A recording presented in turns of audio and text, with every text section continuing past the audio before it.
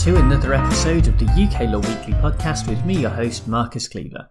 This week we're going to be looking at the case of Robinson and Secretary of State for the Home Department, and the citation for this case is 2019 UKSC 11.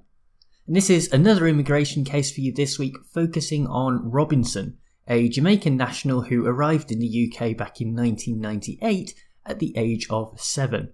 Unfortunately, he has had some trouble with the law, including 2 robberies, and these have had the effect of triggering deportation proceedings, which is our main focus today.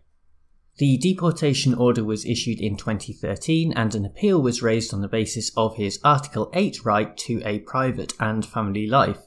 That appeal was rejected, and by May 2015 there was no further right to appeal. In spite of this, further submissions were made less than 2 weeks later to the effect that because Robinson's partner was pregnant, there were fresh grounds within Article 8 and that the deportation order ought to be revoked. This was considered by the Secretary of State, but it was held that this did not amount to a fresh human rights claim within Rule 353 of the immigration rules, and so the deportation order remained intact. Similar submissions followed the actual birth of Robinson's son, but these were also rejected on the same grounds, and it was against this decision that the current appeal was launched. Interestingly, the first-tier tribunal actually held that it did not have jurisdiction on the basis that no right of appeal actually existed in respect of the decision. A judicial review of the Home Secretary's decision as well as the declined jurisdiction was rejected in the upper tribunal, and so when Robinson also failed in the Court of Appeal, he had no other choice than to go to the Supreme Court, which is where we picked the case up.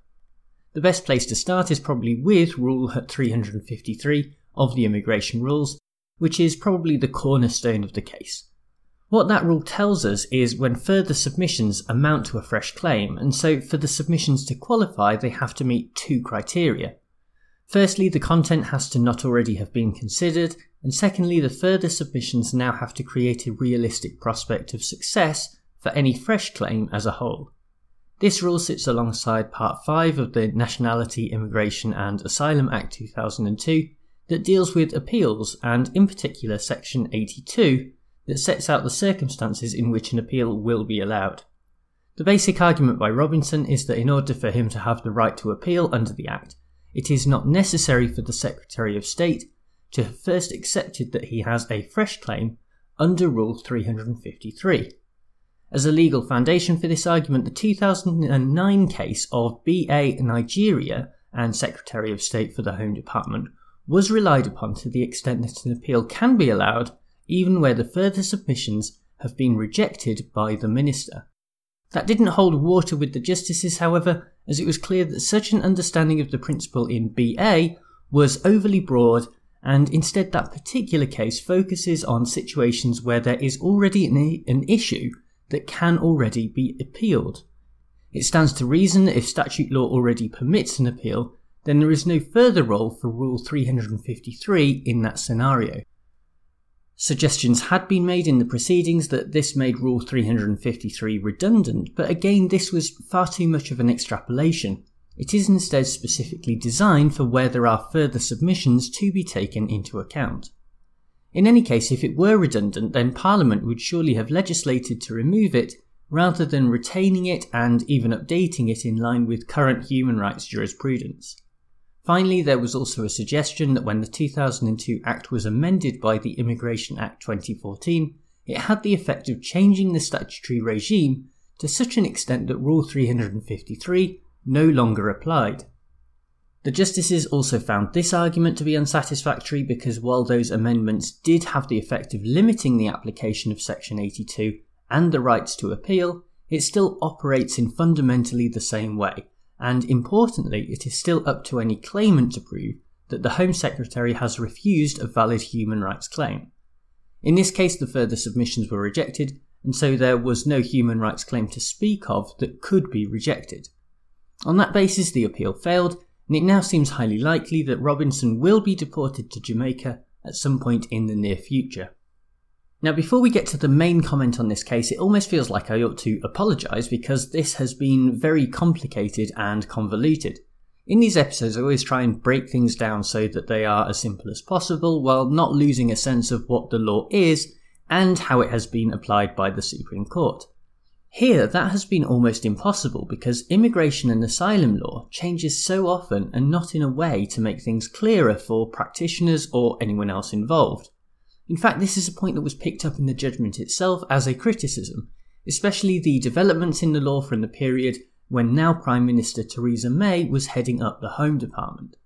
There is an excellent analysis of this in the UK Immigration Law blog that is written by Asad Khan, where it is noted that during this period May actively confronted and took on the legal profession over a perceived weakness and unwillingness to tackle the issue of foreign-born criminals. However, changes in the law only led to further complexity and a series of harsher outcomes in some of the previously borderline cases. If you would like to read more of that analysis, then I recommend that you visit the blog at asadakhan.wordpress.com. That's Asad with one S, and I'll put a link in the description to this podcast episode. The Supreme Court pointed to both the Law Commission consultation on simplification of the immigration rules, as well as the report produced last year by Justice concerning immigration and asylum appeals to further support this point. That consultation paper makes interesting reading and points to several reasons why the rules are as bad as they are at the present time. For a start, there have been a number of significant judicial decisions since the rules were introduced, such as Alvey in 2012, that have caused lengthy additions to the rules. Furthermore, it was also suggested that the rules have become overly prescriptive, and so not only does this add to the length, but also means that the rules are not as applicable as they could be in a range of cases.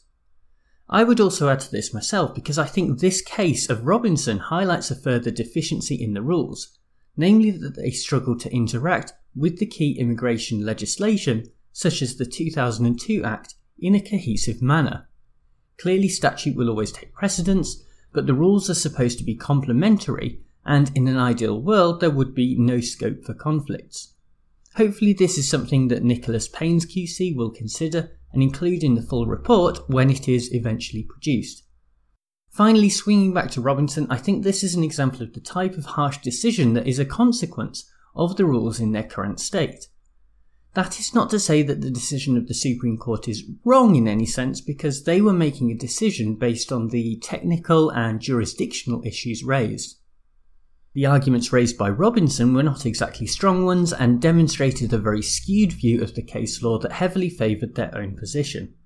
It is certainly not surprising that the justices decided that Rule 353 was not implicitly revoked when it is still contained in the current version of the rules. Nevertheless, if we go back to the original decision by the Home Secretary, it does seem harsh that the birth of a child would not at least create the prospect for a chance of success in a fresh claim. Article 8 is all about respect for private and family life, and the addition of a new person to the family is surely a sufficient change in circumstances to merit consideration. If we want to go deeper, then even absent that birth, there are serious questions about sending someone back to a country that they don't really know. Remember, Robinson was only 7 years old when he moved to the UK, so it is not like he has only recently arrived here or has any familiarity with actually living in Jamaica. Unfortunately, this is true for a lot of people subject to deportation orders. The decision is made based on what is on a person's birth certificate, rather than whether or not they have a stable foundation in the country that they are being deported to. The justice system has previously been criticised for its failure to rehabilitate offenders, but simply sending them out of the country so they are now someone else's problem is not the solution. Well, thank you very much for tuning into this episode, and thanks as ever to bensound.com who provide the theme music. Remember, you can rate and review the podcast on iTunes. That's always very much appreciated. And also remember to go over to the website uklawweekly.com, where you can check out all of the different courses that I have on a variety of legal subjects. I'll be back with another case next week, but for now, bye!